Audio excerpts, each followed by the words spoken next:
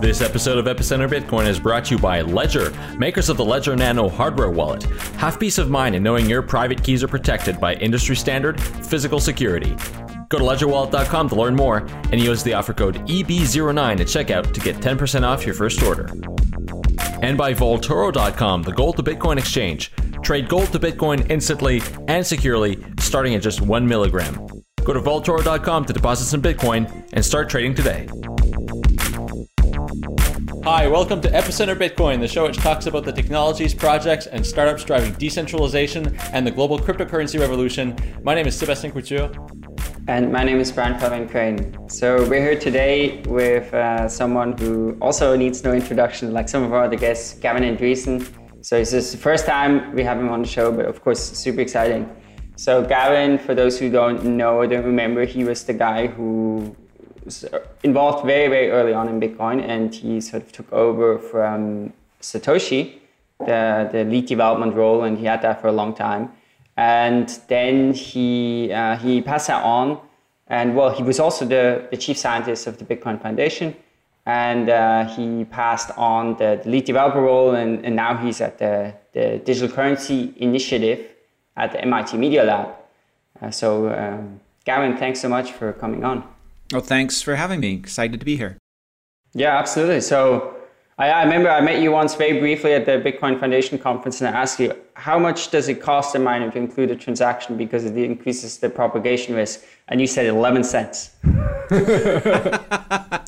That's probably, I'd have to redo the calculations. It's actually probably a lot lower today. Yeah. Because technology has changed, but yeah. Short interaction, but it was interesting because yeah.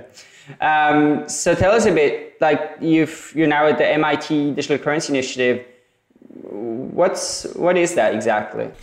Well, you really should do an interview with Brian Ford to get like the complete vision for the Digital Currency Initiative. But basically, MIT is interested in digital currency and what does it mean, and is interested in having students and professors do research, learn about it. And so they're trying to figure out kind of how to make that happen. And I have no experience with this kind of academic interacting with industry kinds of initiatives, but the MIT Media Lab has a ton of experience with that. They do it all the time.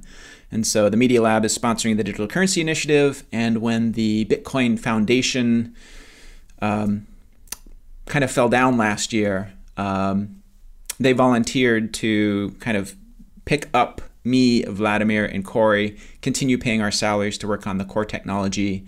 And we're still kind of working out how much interaction will we actually have with the Digital Currency Initiative. The Digital Currency Initiative itself is still bootstrapping and growing and kind of getting its feet. So I don't know. We'll see what happens over the next year or so. But so far, it's been great. It's been a great place to be. So do you actually work from MIT, and are you also going to teach courses or seminars or workshops, things like that? I don't work at MIT. I'm actually 2 hours away from MIT in Western Massachusetts. And we'll see. I mean, it all depends on kind of, what the professors are up to. I won't, there's no plan for me to teach a course. I'm busy writing code. That's not really, what I do. I don't, I'm not a teacher. I'm not a professor. But certainly going in for seminars, maybe doing guest lecture, certainly something that I think will probably happen over the next year or so. And can we get an idea of how much money the Digital Currency Initiative is putting into Bitcoin development? Well, they're paying 3 salaries. I don't, again, talk to Brian Ford about, details of the Digital Currency Initiative. And I don't know if they want to make kind of, the salaries that they're paying public. But it's a pretty good chunk of money. So, I think that's all about I can say about that. Yeah, no, I think it would be great to have him on, right? Because people have heard about it, but at the same time, it's sort of unclear exactly what it is going to do. And it's definitely great that a university like MIT is supporting that and putting their name and support and infrastructure behind it. Yeah, absolutely. But the only thing is that they're not on Reddit, and they really need to be on there to take part in the global debate on Bitcoin. I think you do sometimes see like Jeremy Rubin on Reddit. Anyway, but yeah, I mean, it's certainly a busy time. I know it's a busy time, getting kind of ready for a new semester.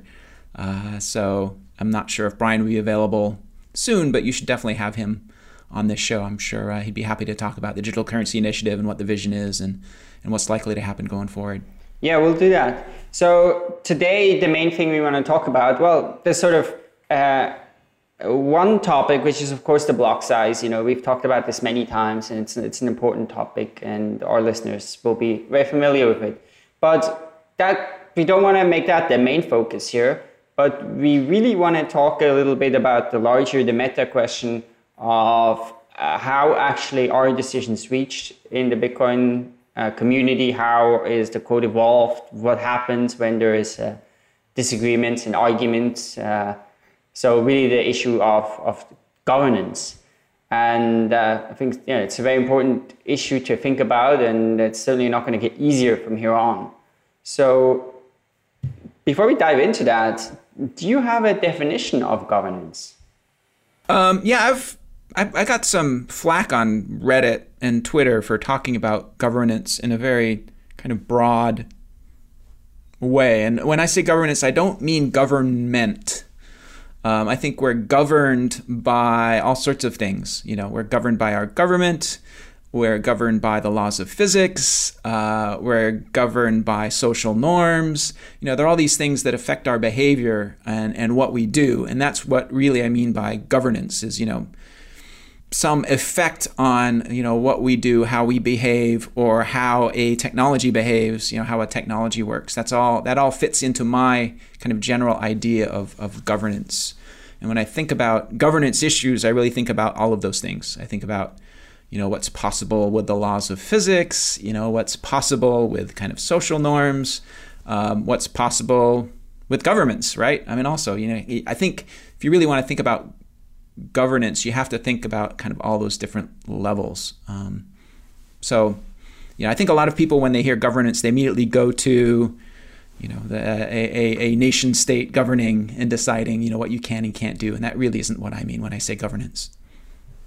Yeah.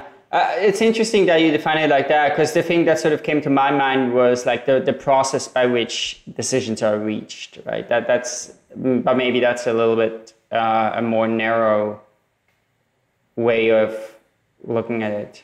That is more narrow, and I mean that's a useful way of thinking about it. I think process is always important, and I think if you have good processes, good things happen. But yeah, I mean, in general, when I say governance, I really am thinking about everything. I don't know if there's a better, we could talk about process. I think I would probably say process if I'm specifically thinking about, what is the process we use to come to decisions, or what is the process we use to make changes to source code or whatever. I don't really, I do make a distinction between that and governance. And in the recent debate around the block size that we've seen in the last few weeks and months, what have you learned about the process that is in place, whether it's formalized or not? What have you learned about the process about Bitcoin governance as it exists now? I think the problem is different people have different ideas about what the governance process ought to be, or even what it is, or even what it was. If you go back in history, it was really simple. It was whatever Satoshi decided at the beginning. That's really where we started. We had one source code. We had one pseudonym person who made all the decisions about, what should Bitcoin be, how should it evolve, what should it do. That's where we started. As soon as Satoshi kind of stepped back and threw the project onto my shoulders, one of the first things I did was to try to kind of decentralize that, so that if I got hit by a bus, it would be clear that the project would go on. And so, that's why at this point there are, 5 people who have commit access to the GitHub Bitcoin source tree. And there's this kind of consensus process for what changes are made to the code. And even, what consensus level, low level changes to the Bitcoin rules should happen. And I don't know, I think a lot of the strife and conflict comes with, we're starting to grow beyond even that to, there are a lot more stakeholders, there are a lot more people involved, there are a lot more projects. And how do we evolve from, it used to be just Satoshi making decisions to, it was this small group making decisions to suddenly there's a much larger set of people who are interested in decisions and how they're made. So do you think that's the challenge right now? So we have these 5 people that, you chose, I guess, right, to have commit access. And of course you could say that, they just vote and it's a majority or 4 out of 5 or yeah, I chose the first couple people, and then kind of, among like the 3 of us, we chose a couple more people. And yeah, I think that is the challenge going forward is I don't think any of us, especially those 5 people, want to be the high priests of Bitcoin. That's just not our role. That's not what we want to do. That's not what we want to be. And so we need to find a new way of of governing, right? A new way of coming to decisions and having everybody happy about the process and the decisions that are reached. Cool. Well, we're going to talk a lot more about what that could look like. But before we do that, when we emailed before the show, you mentioned one thing that you wanted to stress and that is sort of confusing and a little bit unclear, right? So there's that term forking, right? And of course, forking is used for open source software when, you take it, you copy the code, and then, you have 2 instances, you can make changes to one and all. But forking is also used in Bitcoin, right? When all of a sudden there's several chains, right, that sort of run in parallel. So how do you think of those two in the terms of governance and of those sort of decisions? Yeah, it's really important for people to separate in their head Bitcoin, the protocol, Bitcoin, the system that we're all using to transact, and the Bitcoin Core open source software project that lives on GitHub and has a bunch of people contributing code to. They really aren't the same thing. I call Bitcoin Core the reference implementation, and I've called it that for years. I mean, that implies that there will be other implementations of the Bitcoin protocol. And when we think about governance, I think we have to think about the governance of kind of how will the protocol evolve as separately from, how will Bitcoin Core, the reference implementation code, how will that evolve and how will that be governed, right? I think there are 2 separate governance processes. And I think most people, because we started with this, this one source code defined the protocol and was all anybody was ever running, I think in a lot of people's heads, they don't make that separation. But I think it really is important to think about the protocol separately than, this one set of source code that has been admittedly the source code everybody's running. But I've been saying for quite a while that I want to get to a point where, there are multiple robust implementations of the protocol, and I think we will get there. I think it might be a little bit rocky, but that's a really important distinction to make as we talk about governance processes and consensus and all of these things. Do you think that in terms of software design, it was a wise decision now in retrospect to have the protocol sort of embedded in the reference client rather than the protocol be defined somewhere else and have several clients? For instance, like what Ethereum is doing with the release of the Ethereum client, the Frontier launch, they have multiple clients. What are your thoughts on that? I think if Bitcoin had lots of money to start, like Ethereum did, it would have made sense to try to start with multiple implementations. It's having multiple implementations is great because you find kind of places where things are not well defined. And as Bitcoin has developed alternate implementations, like for example, Conformal has an implementation of Bitcoin written in Go, which if I had infinite time, I would spend time playing with. And I'm actually hoping to spend some time working with it and trying it out. And they've found, as they re-implemented things, they kind of refer back to the C++ reference implementation, and they find little edge cases that like weren't tested, and submitted tests to say, this is the way the system behaves.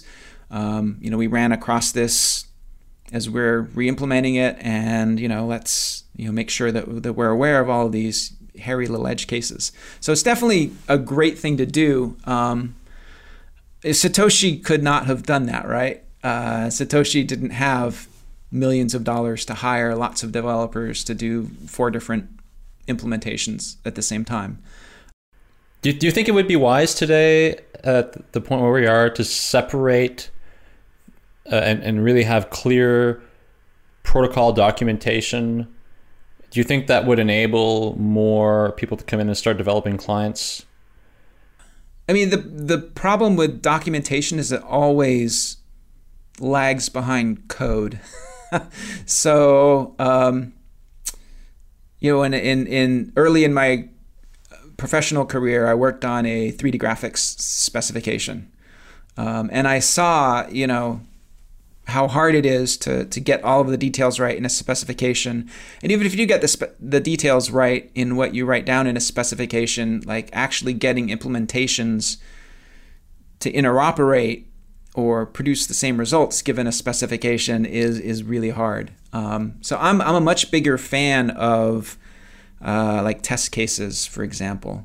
And actually, if you look at the work I've done on Bitcoin Core, one of the first things I did was implement the testnet, so we have a place to test things out. And alternative implementations have used the testnet as a place to test things out. A bunch of early blocks in the testnet have all sorts of weird transactions in them. So that if you are writing an alternative implementation, syncing with the testnet's actually a pretty good first pass of have I implemented the Bitcoin protocol correctly. And so that kind of thing, that kind of like actual code you can run to find out if you're correct or not, I'm a much bigger fan of that kind of approach rather than just writing words on paper that are subject to interpretation. And I know people will, read the same sentence and come across with a completely different idea about, what does that really mean? How should I put that into code? Yeah, and what's also important to notice regarding Ethereum, because we just did an episode with Vitalik where we actually asked about that too, and he did say that it was sort of a mistake that they tried to do so many implementations at the same time, and they sort of abandoned that and felt that it was resources wasted kind of, and because right now they didn't launch with several implementations, right? That's interesting. So if anything, he said it was a mistake to do that. Or at least to have that many, maybe they would have had 2 or something instead of 4. Yeah. I think 2 or 3. Yeah, 4 is a lot. 2 is probably enough that you would find, almost all of the little nasty edge cases that will, that you wish weren't in there, right? There are a bunch of like things in Bitcoin that are kind of there by accident that we really wish weren't there. We just got rid of one of them with BIP66, and that soft fork that we just did was to get rid of a nasty little edge case. It was actually a consensus bug, right? It could have, if people had known about it, they could have forked the network. They could have caused machines running 32-bit operating systems to disagree with machines running 64-bit operating systems, which would have been a mess. So it's the kind of thing that it takes a long time to find, and it takes time and experience, and having another implementation does help find those sorts of things. It doesn't guarantee that you'll find those sorts of things, but it certainly helps. So just to point out, there are forks of Bitcoin. So there's another C++ client called Bitcoin XT, which we've talked about, and we'll talk a bit more later. I believe there's a JavaScript one as well. I think BitPay, I don't know if BitPay's implementation is fully validating yet or not. But yeah, I mean, certainly we're seeing other people doing other implementations of the protocol in other languages. Yeah, and of course, some companies have their own proprietary implementation. Yeah, like there's Toshi. Yeah, well, there's Toshi at Coinbase, which is a Ruby implementation that they use quite a lot. So yeah, I mean, this is happening, right? We are getting alternative implementations of the protocol, and in my view, that's healthy. That's a good thing. So one other thing I wanted to point out with regards to what Brian mentioned regarding forking the code or forking the blockchain is that the way I see this, if you fork the blockchain, it implicitly probably means that you forked a client and made some changes to the protocol. However, you can fork a client and not necessarily fork the blockchain because it can be compatible with the reference implementation. That's right. Yes. So yeah, when we say forking the blockchain, we mean changing the consensus rules of Bitcoin in a way that's not compatible with the way it used to be. And so, that is on the kind of consensus side. And that almost always means you've changed some code. And so you've maybe forked the code.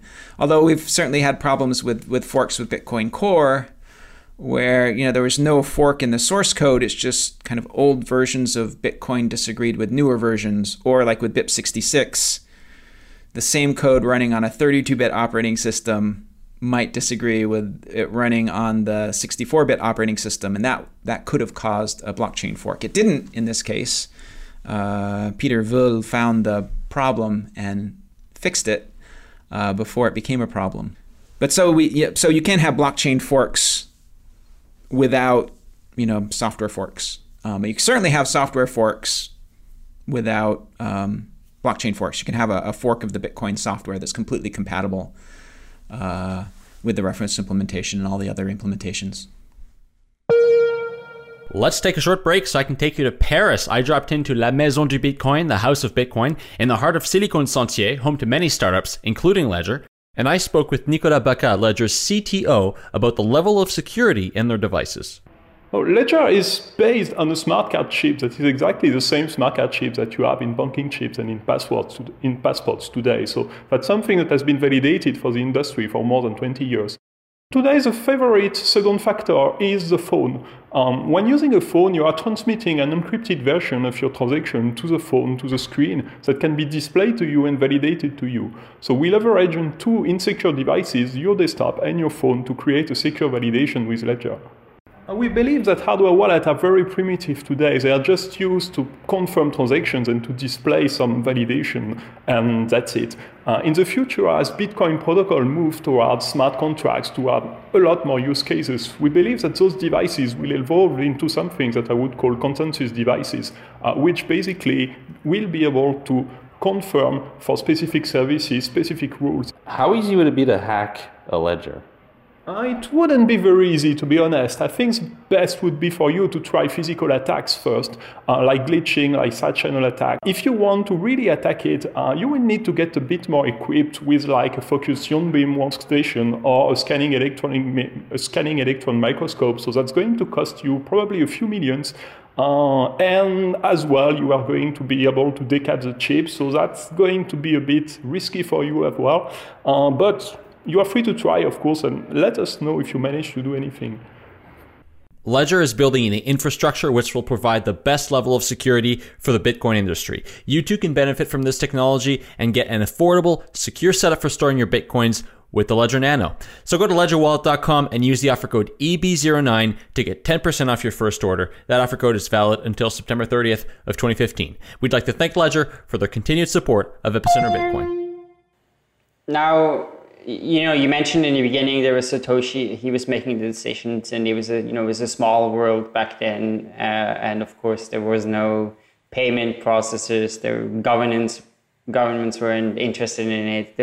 But today it's a very different world, right? So we have miners, there's startups, there's the users, there's the Bitcoin holders, there's the developers, there's merchants, then there's regulators. There are all kinds of different people who care about what Bitcoin does and where it goes.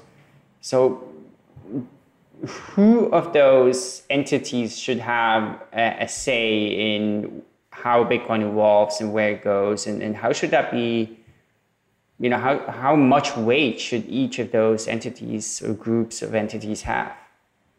I think everybody should have a say. It's hard to balance, letting everybody speak and not just being drowned out by the noise.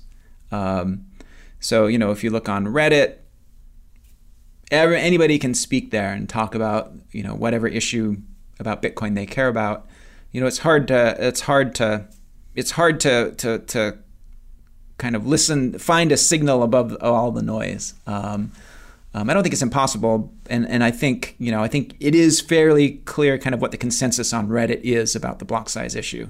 But it's hard to find more than kind of a high level. We think something should be done about this issue. When it gets down into the details of exactly what should be done, I think then it gets even harder. Who should have the influence? It really comes down to who has the what code are people running, and how influential are the people who are running the code. So, for example, exchanges are incredibly influential at this stage of Bitcoin's life, right? Exchanges are the place where a lot of trading is done. Right now, there's a lot of speculation. Exchanges are where that speculation happens. So what the exchanges want to do matters a lot. Miners are also very influential. So kind of what and more than miners, the mining pools, right, that pool together miners are very influential. So I think they have a big influence and a big voice in what happens. Ordinary users or Bitcoin holders, it's harder for them to have a huge influence. I think if you're not if you're not a technical developer, you can have some fantastic idea about, how we could improve Bitcoin. And if it's like a technical idea, you're going to need to convince a developer that it's a great idea. And that's going to be hard because developers are busy, for example. So I think, the people who have the biggest voices right now are the developers, the exchanges, and kind of the mining pools. Those are kind of the three, I think, biggest players. I like to think that, as a developer, I try to listen to all the stakeholders. I try to listen to, kind of what long-term Bitcoin holders want, what people who are actually transacting with Bitcoin want, what the companies like BitPay who are supporting merchants want, and try to balance all of those things when I think about kind of what should what am I personally going to be working on as I write code, as I submit pull requests, as I decide what pull requests I'm going to review. I try to channel kind of everybody to prioritize what I work on. And I think all the other developers do that too. We probably have different opinions on kind of what's important to work on next. And through what channels do you get all of those opinions? I mean, it seems like you'd have to be everywhere to get everyone's opinion. It's hard, for the big exchanges, merchants.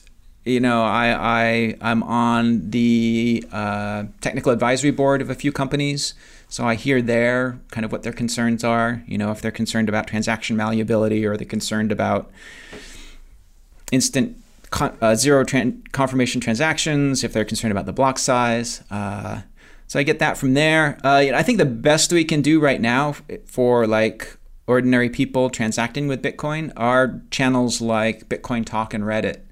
And again, it's really hard to kind of hear above the trolling and the noise. I think at the Amsterdam conference last year, as part of my State of Bitcoin speech, I said, I want a better way of communicating. I want some way for the best ideas to rise to the top, and for, a better way of measuring consensus. We'll see going forward what happens. I don't know. Maybe prediction markets will be a good way of gauging consensus. I know that's an idea that people have. I think that would be fantastic to see kind of wisdom of crowds condensed in that way, where people actually have some value at stake.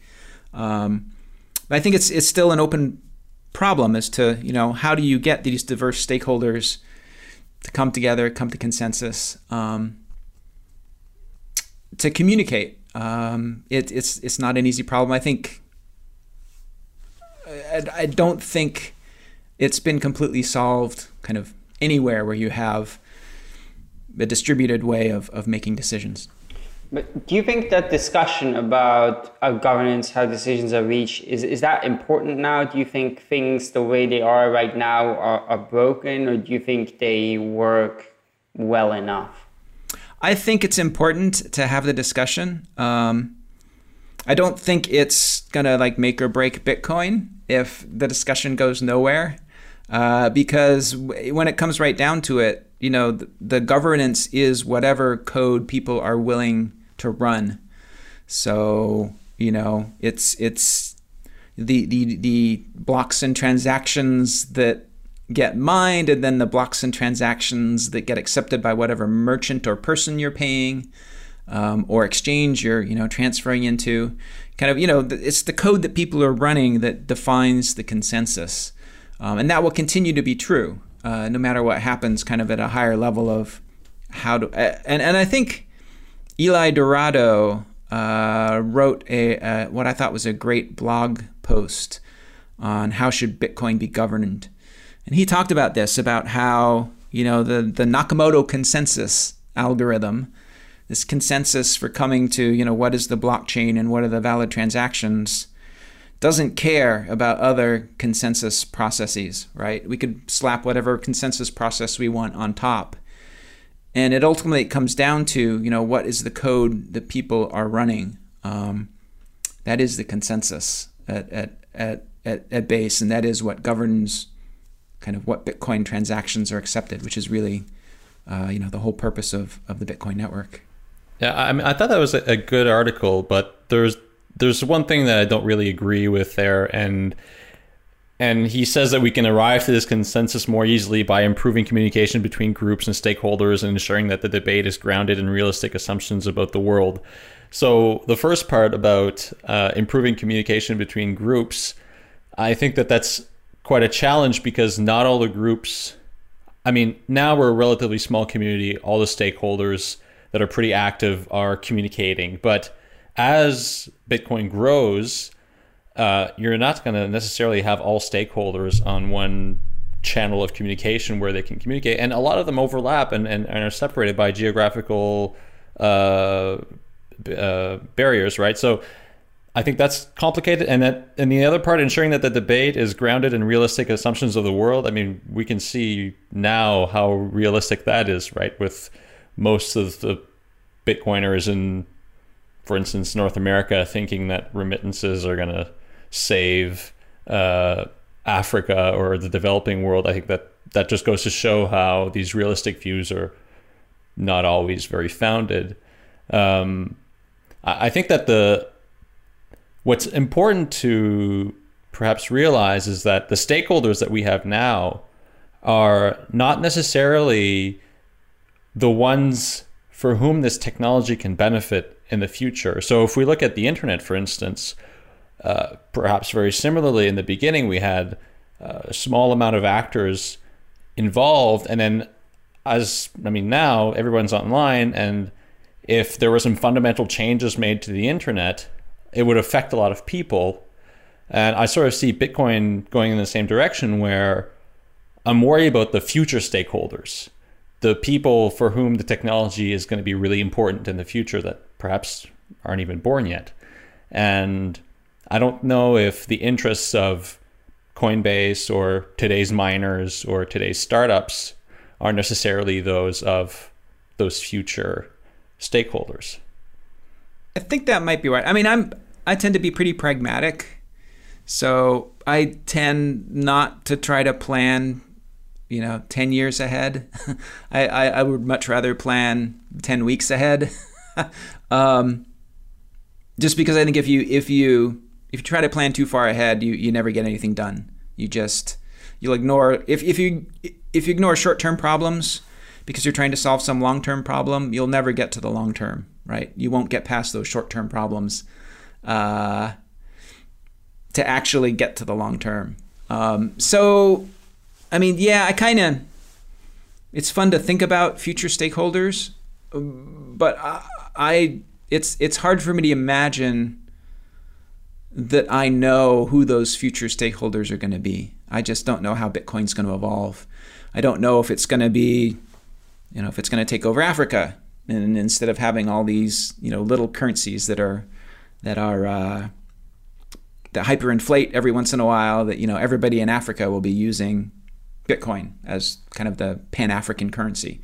I don't know. That's a possible future. And, if I knew that was going to be the future, then there are probably technical decisions we'd make that might be different.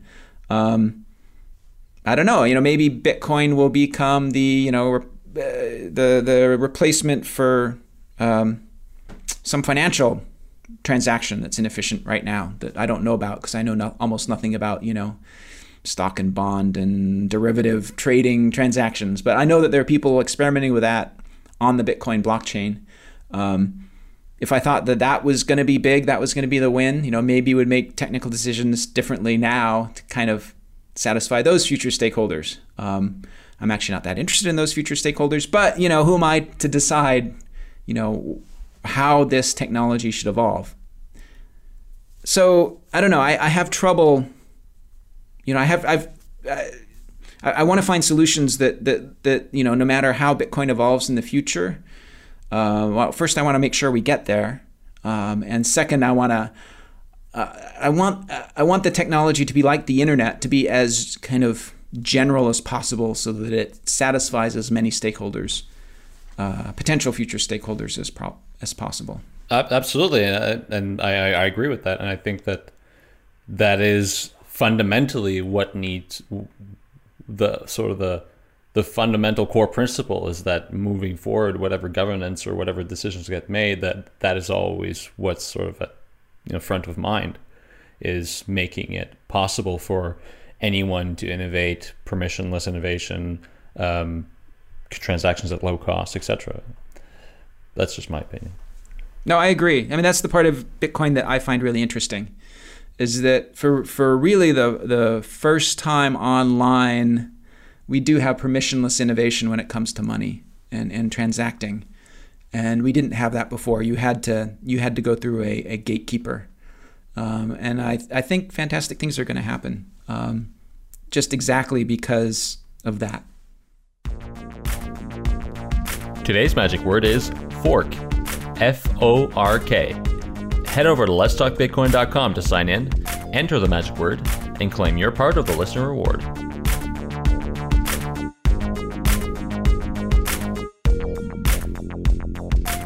I would like to come back to what you said regarding, the governance of the code and the blockchain is sort of two separate issues, because I don't know if I agree with you on that one. Because it seems like, most people, they just default to running whatever code comes from that reference implementation. So I think that sort of, yes, it is true in the extreme case, people could switch the code and stuff like that. But I do think there is a sort of an enormous weight that the reference implementation has. I look at the history of the internet, right? I was around back when NCSA Mosaic was the web browser that you used if you wanted to, browse the internet. Right? This was the original web browser written by Marc Andreessen when he was at the National Center for Supercomputing Applications. And then he founded Netscape, and everybody was using Netscape as the browser that everybody was using until Microsoft invented Internet Explorer, which actually was a fork of the Mosaic web browser initially, if I recall correctly. And, and then suddenly you had an explosion of web browsers. And, way back when it was NCSA Mosaic, that was incredibly influential on web standards.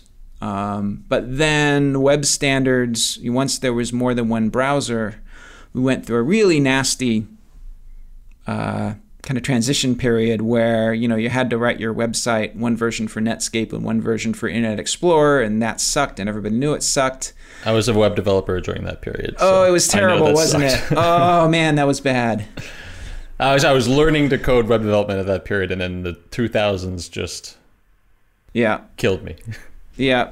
No, it was bad. I was doing some web development back then too. Down with IE5, it's terrible. And then, kind of people got together, and now we're in a better place where I think there is a better model for kind of evolving HTML as you go forward. It's still not perfect. It's still messy. It's still, the browser manufacturers still try to be proprietary and still try to, get market share by playing in the standard space. And I think Bitcoin will be going through a similar evolution, right? I think we will evolve past just there being one reference implementation that everybody uses. I think it's natural for things to specialize. So, the code that Satoshi wrote was a miner.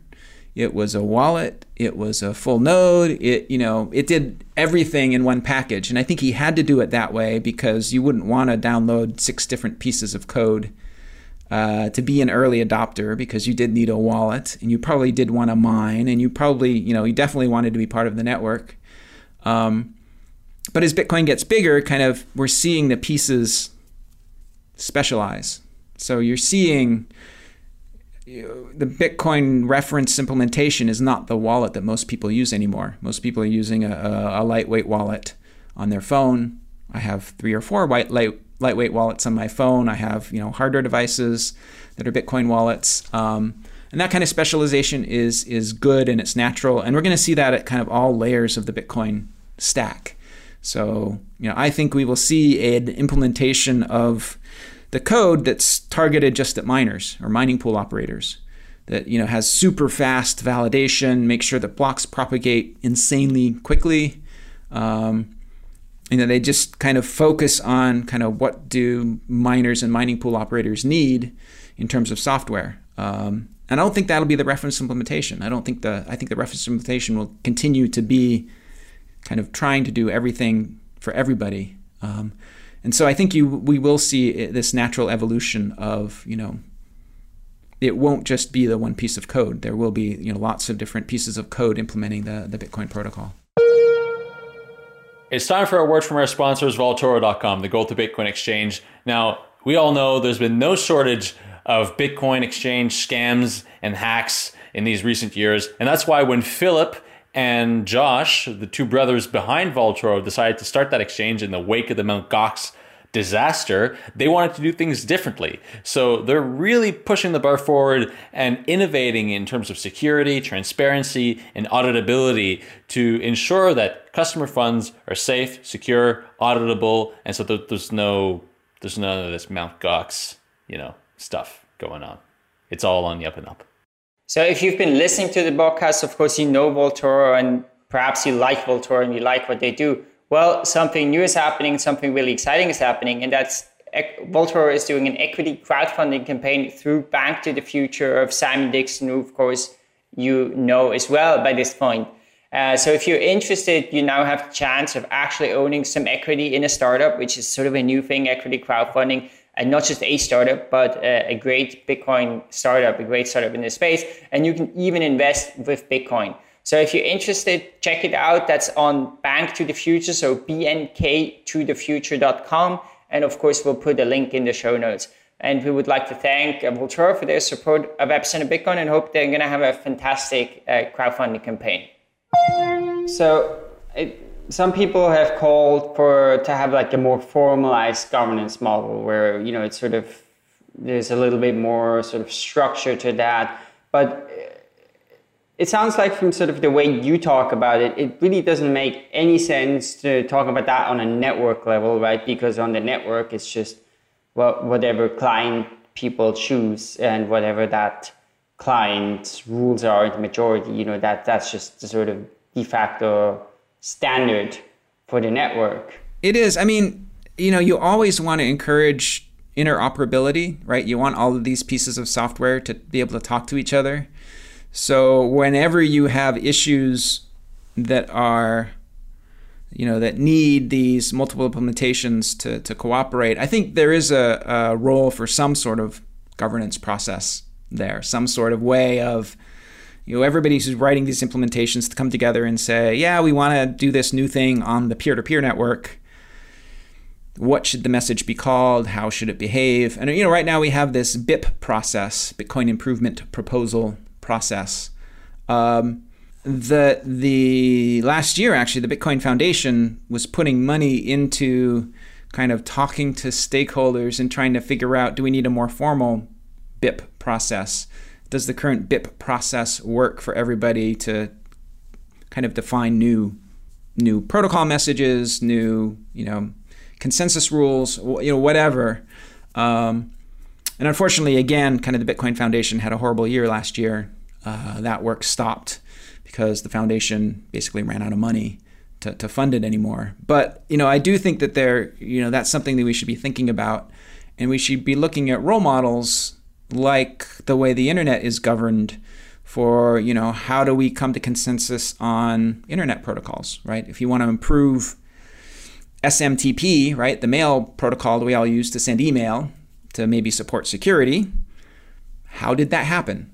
How did the people who are interested in that all come together to decide that it should happen? And actually, maybe that's an anti-example because email security is terrible, and that didn't happen.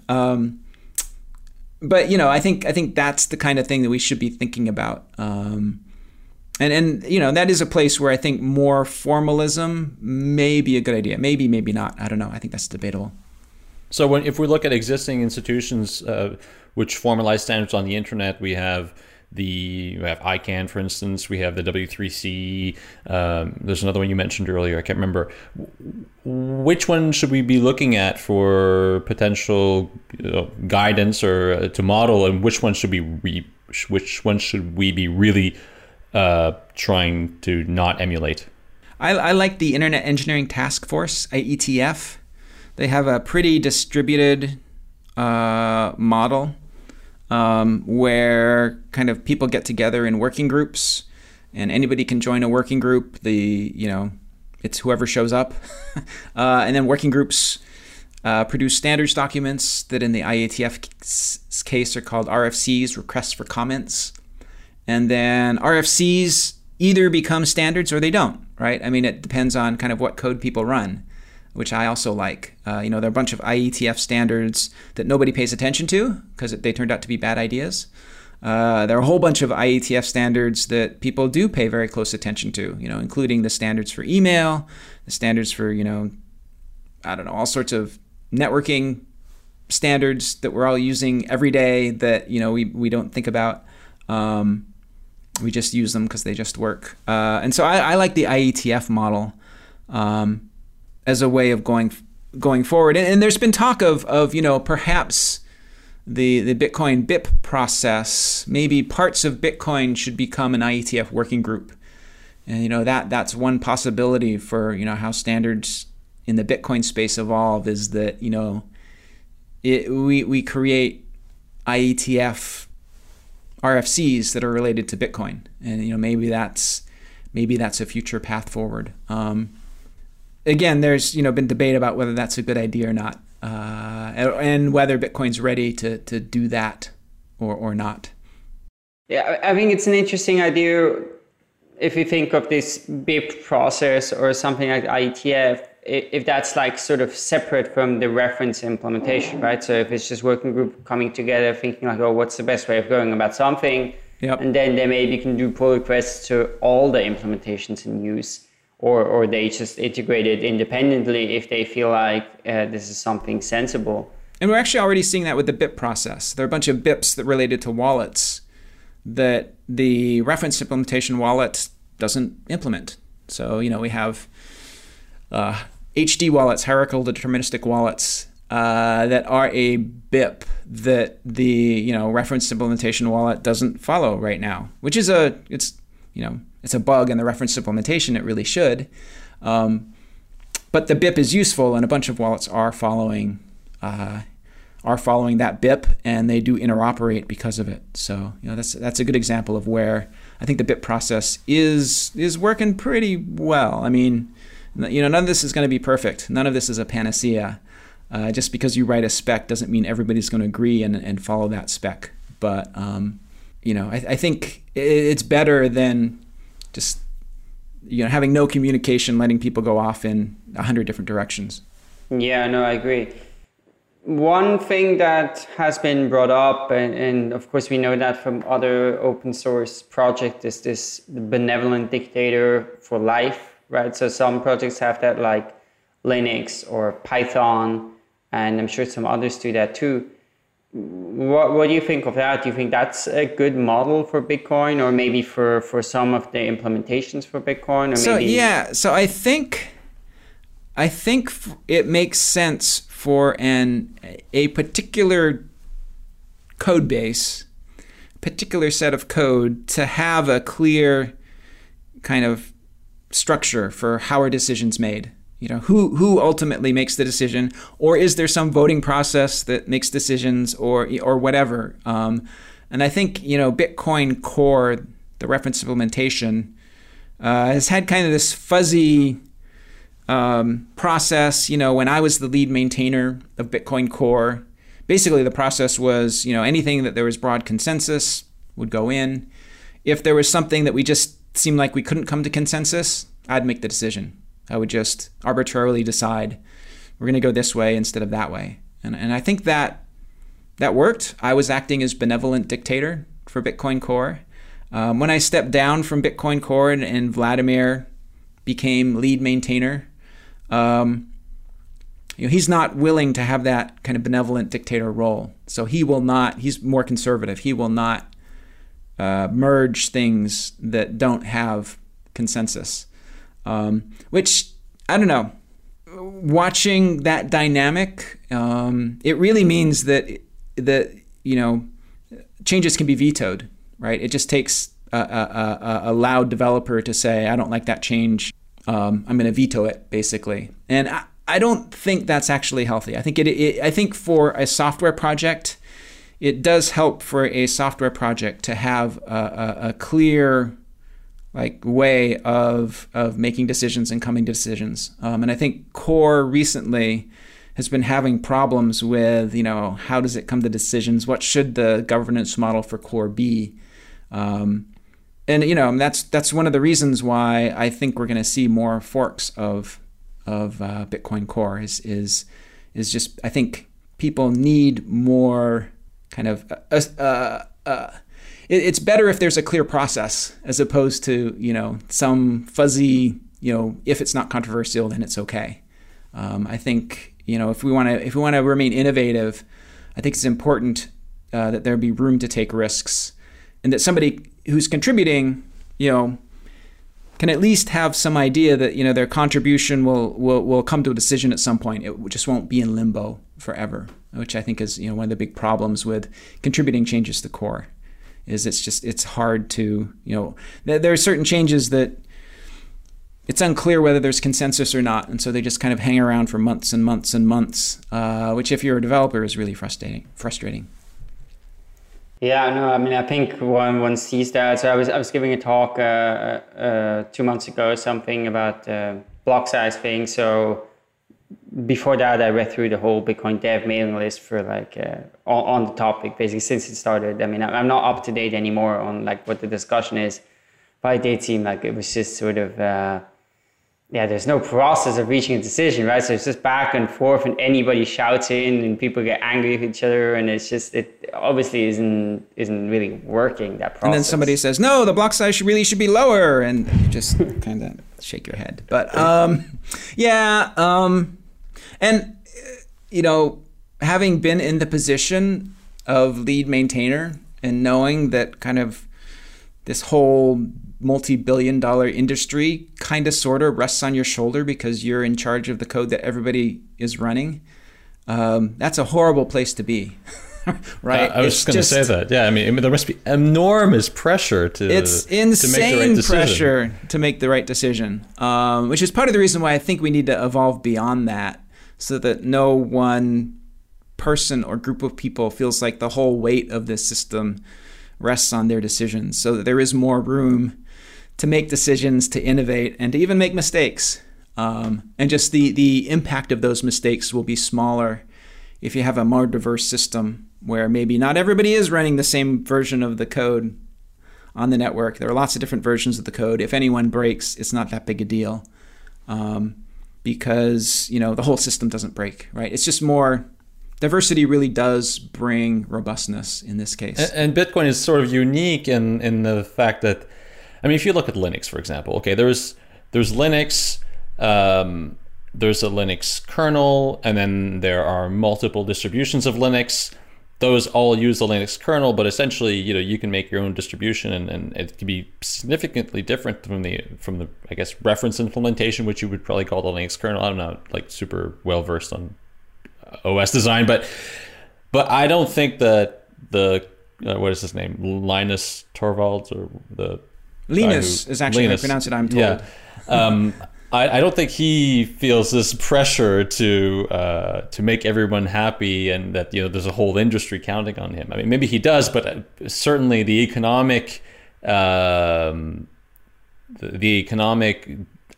repercussions of his decisions are probably not as important as they are with Bitcoin.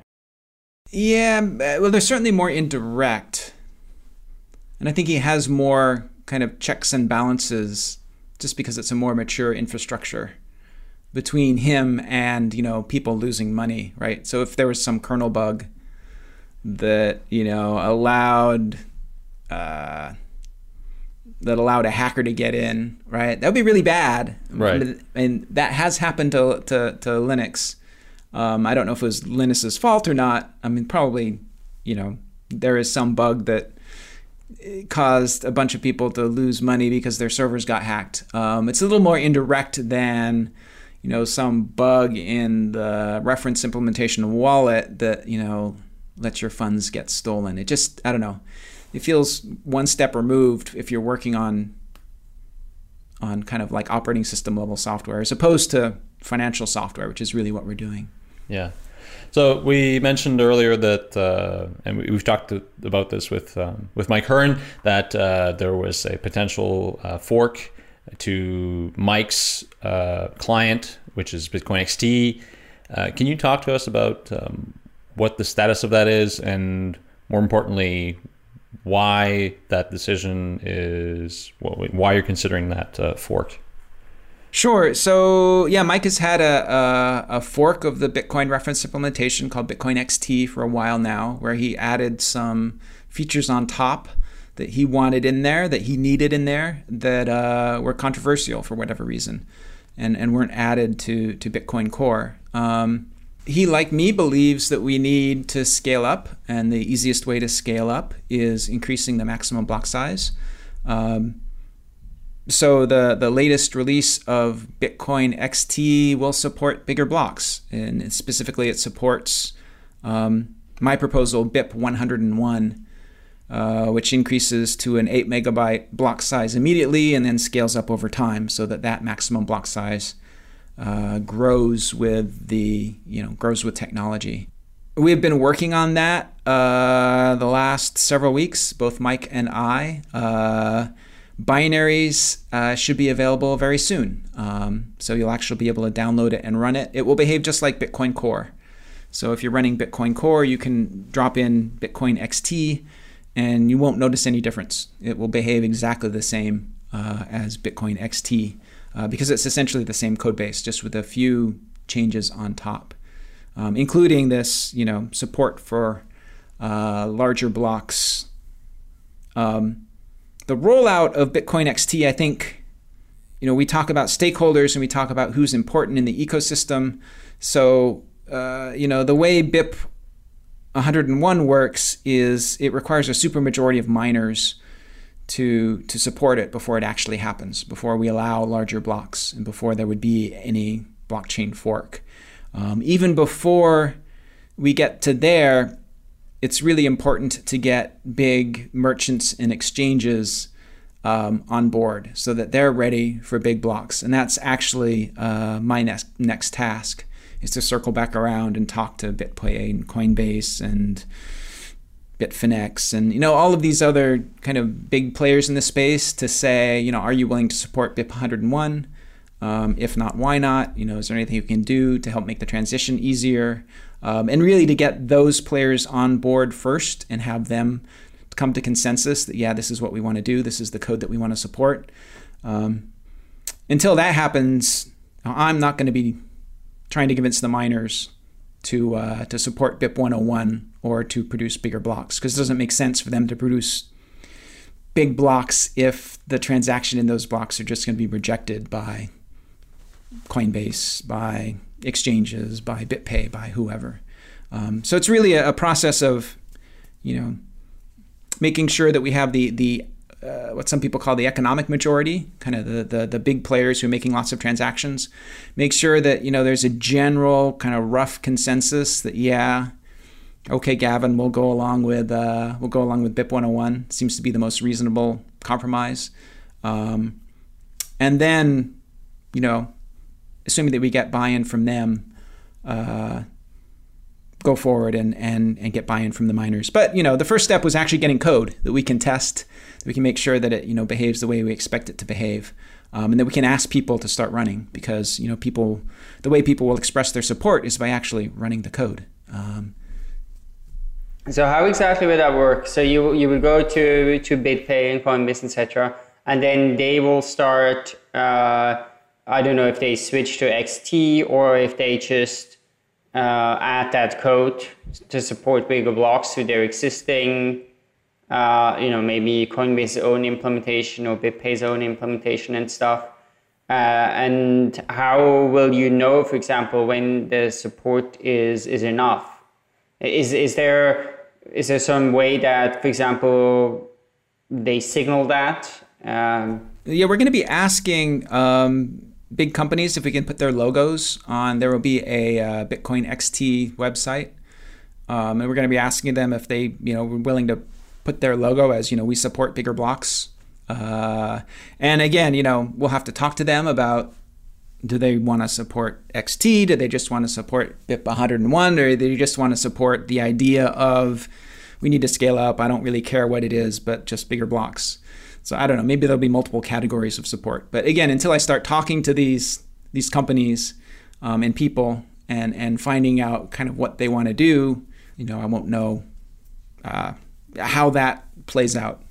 We'll see. It'll probably be somewhat chaotic and messy. And there won't be a great way of knowing whether we really do have, buy-in. And I'm sure there will be some companies that are like, no, we think 1 megabyte blocks are great forever. Maybe. At least I know of at least one small company that will say that. So I somehow missed this BIP proposal. I mean, I knew that you were proposing 8 megabytes, but I hadn't read through this BIP. Can you explain how exactly the function, this max block size function, will work and how block size will increase over time? Oh, for BIP 101? Yeah, I can, because I know exactly how it works. I wrote the code. Of course. So BIP 101 proposes that after a supermajority of miners have said that they will support big blocks, and that supermajority is set at 75%.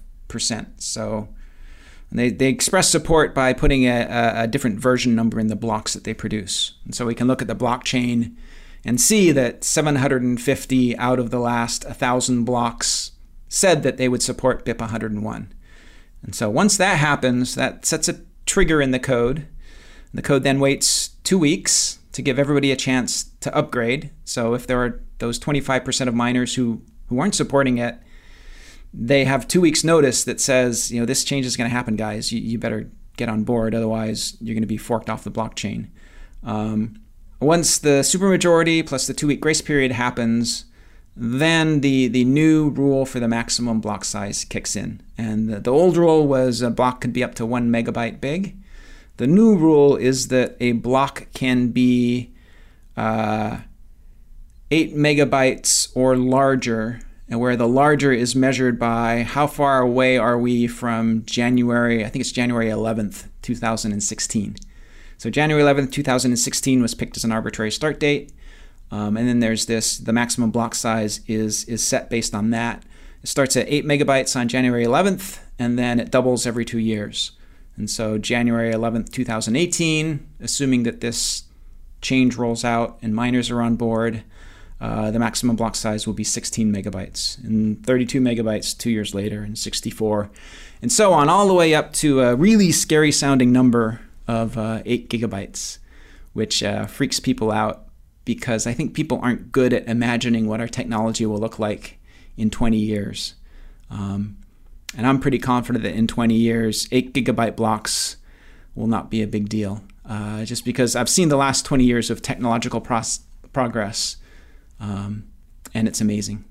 So this voting system, you say that it has to be 75% of miners, but if you had like one mining pool that had a large portion of the hashing power and they were mining more blocks, doesn't that put them at an advantage? Yes, I mean, yeah, it is hash rate based. So, well, I mean, yeah, and that works on both sides, right? So a mining pool with 30% of hash power can veto this change, right? They could decide, I like 1 megabyte blocks, we're not going to change it. The 30% of blocks that I create aren't going to support this change, and the change wouldn't happen.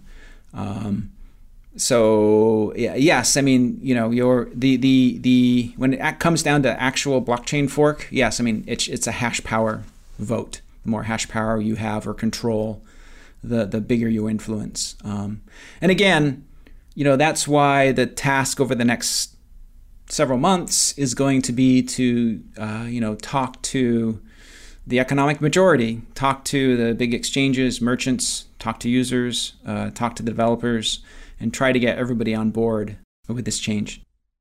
So I also read, I mean, we don't have to spend a lot of time on this, but I also read Jeff Garczyk's proposal, BIP100, which also has some sort of a mechanism by which the blocks increase, but I believe that the values are voted upon every time there's an increase. Is that right?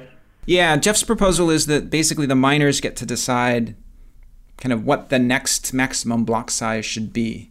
And so there's kind of a regular vote I forget, on the order of months. Isn't that more cautious than simply saying 8 megabytes and then we double that? Maybe. I mean, he starts with the status quo, so he has no jump up until the first miner vote. So it's more cautious there. I mean, theoretically, miners could double up to, he has a maximum of 32 megabyte blocks, could double up more quickly. So if miners wanted to and they all were voting for the maximum increase every time, we could be at 32 megabytes more quickly than BIP 101, which would probably be okay, right? If the miners are comfortable with that and they think the network can support it, then okay, so be it. So yeah, I mean, I don't know. Depending on how you look at it, it's either less conservative or more conservative. It's probably more conservative. I don't like it as much as BIP 101. I don't really care what the rule is. But I really like predictable rules. I really like rules that I know exactly what the maximum block size is going to be on, February 15th, 2022, right? And with BIP 101, we know that, right? It's set down there in the spec. We know exactly what it's going to be. In much the same way that, we know what the supply of Bitcoin is going to be on that date too, pretty much, right? I mean, Satoshi's very predictable money supply algorithm for introducing new Bitcoins is kind of what inspires me to propose that we just have this limit be, very predictable so that people can plan, right? If you know what it's going to be, it's much easier to plan in advance. You can do some modeling of, what I think the demand for transactions is going to be. You might be able to figure out what the fees are likely to be. All those kinds of things I think are easier to do if you kind of fix this rule as opposed to kind of letting it be minor consensus over time. One question on that. As we all know, the block reward halves every 4 years. And that to me seems to be not such a great design choice, right? Because it presents a lot of risk, right? All of a sudden you're mining, well, the revenues drop by half. next year. We'll see if something bad happens there or not, right? But you might have that a lot of miners all of a sudden become unprofitable, shut down their mining hardware, hash rate drops, all that sort of thing, right? I mean, I guess Satoshi, didn't necessarily think of that, or just wanted to have something simpler instead of like. So I mean, I understand why he made the choices there, but yeah, like I think, well, yeah, I don't know if I could go back in time, I would probably urge Satoshi to make the block reward kind of continuously every single block, take the timestamp and use that to calculate kind of what the reward ought to be. So don't you think that would be better for the block size increase as well, to have like a continuous increase? Because I mean, I can imagine in the future. It is. I mean, BIP 101 has the block size changes every single block. So it actually is doing exactly that. It's taking the timestamp that's part of the block header. Oh, it is continuous. And using that to, yes. So when I say it doubles every 2 years, it doubles, but it's continuously, right? It's a linear. Okay. So it is continuous. Yeah. It's not a sudden jump. Okay, that makes sense. Okay. So perhaps BIP 102 then should be that the block reward also follows that same pattern. But changing the, I don't think we should do that. That would be too much risk for not enough reward, right? I mean, it's not a big enough problem that the mining reward has. And it's going to be less of a problem over time because the mining reward gets smaller and smaller over time, right? So I think I would be against that proposal. Yeah, it certainly would create a lot of controversy, and I think it would be almost impossible, very, very hard to get through. Reddit would probably explode. Would be. And when we're talking about mining reward, there are weird like incentives, like if you can get more reward by tweaking the timestamp in your block, maybe you try to tweak the timestamp in your block to get a few extra Satoshis reward. There's stuff. So I think we're stuck with the step function every 4 years for that. So what exactly is the timeline on? So you mentioned that actually the bigger blocks would come in early 2016. Hopefully. Right, if all goes well. So you said you were talking to companies now, and then you will try to get people to switch to XT, I guess, sometime this fall or next year? Or? Well, XT binaries will be available probably this week, assuming that we're actually getting and building, reproducibly building the binaries as we speak. My machine's actually working on that. And so we should have binaries out for XT this week. Anybody who wants to, who thinks that, BIP 101 is a good idea and they think that scaling up this way, will be free to download and run those binaries. I would encourage people not to mine on it quite yet, wait a little while. If you're a mining pool or miner. The testnet, BIP 101 has a testnet switchover happening earlier. It actually already happened. So, we could mine big blocks on testnet. And, when I'm not talking to companies about this, I will be doing more testing to make sure that, big blocks don't cause any problems on VPS machines, on machines with, maybe limited bandwidth, all those kinds of things. All that kind of testing will be happening. One thing I forgot to ask before. So let's say everything goes well and or poorly in the minds of those against this. But let's say the switch to XT happens. How will decisions be made in XT? Is that are you gonna step back into that lead developer thing? Is Mike going to do that? Mike Hearn will be the benevolent dictator. He will be XT. Okay. He will be the ultimate decision maker. I've said that I'm happy to help out with maintaining that project, accepting pull requests. I frankly don't really want to be a benevolent dictator of an open source software project. It just sucks up a ton of time. But Mike will be the ultimate kind of decision maker there. And part of the philosophy, talking with Mike, part of the philosophy for the XT project will be that decisions will happen fairly quickly. So there won't be this, hanging about in limbo. Will my pull request be accepted or not? So between Mike and myself, we will commit to making decisions fairly quickly about, whether a given change is going to be accepted or not. And how confident are you? Because Mike seemed to be under the impression that like a lot of the major stakeholders, exchanges and payment processors were on board with changing to XT. How confident are you that at least this part of the coming to consensus will come true? I think they're all on board with bigger blocks. We'll need to talk to them about XT and the other changes that are in XT. There are a few other patches that Mike maintains on top of XT, and I think they're fine. One of them I actually wrote myself and submitted to core, and then it became controversial and didn't get accepted. But we'll see. We'll talk to them. I mean, if you're a big enough infrastructure company, then probably you're compiling the code yourself, and you might even have some patches that you apply yourself on top of Bitcoin Core's code to, I don't know, do whatever you need doing. And certainly, the code for BIP 101 is available, and I will be maintaining patches against all the major Bitcoin Core releases, so it'll be easier for people to pull just that change if they only want to run just that change. And we'll see. I don't know. I need to talk to folks and see what they're thinking. Cool. I know a lot of people they just want there to be consensus. They don't really care what it is. I think that's kind of the default position for a lot of people in the space, and they really wish the developers could just go into a room and, I don't know, arm wrestle until we came to consensus. And I don't know how to get a bunch of independent-minded developers who have different ideas and priorities to come to consensus. It's a really hard problem. Definitely, yeah.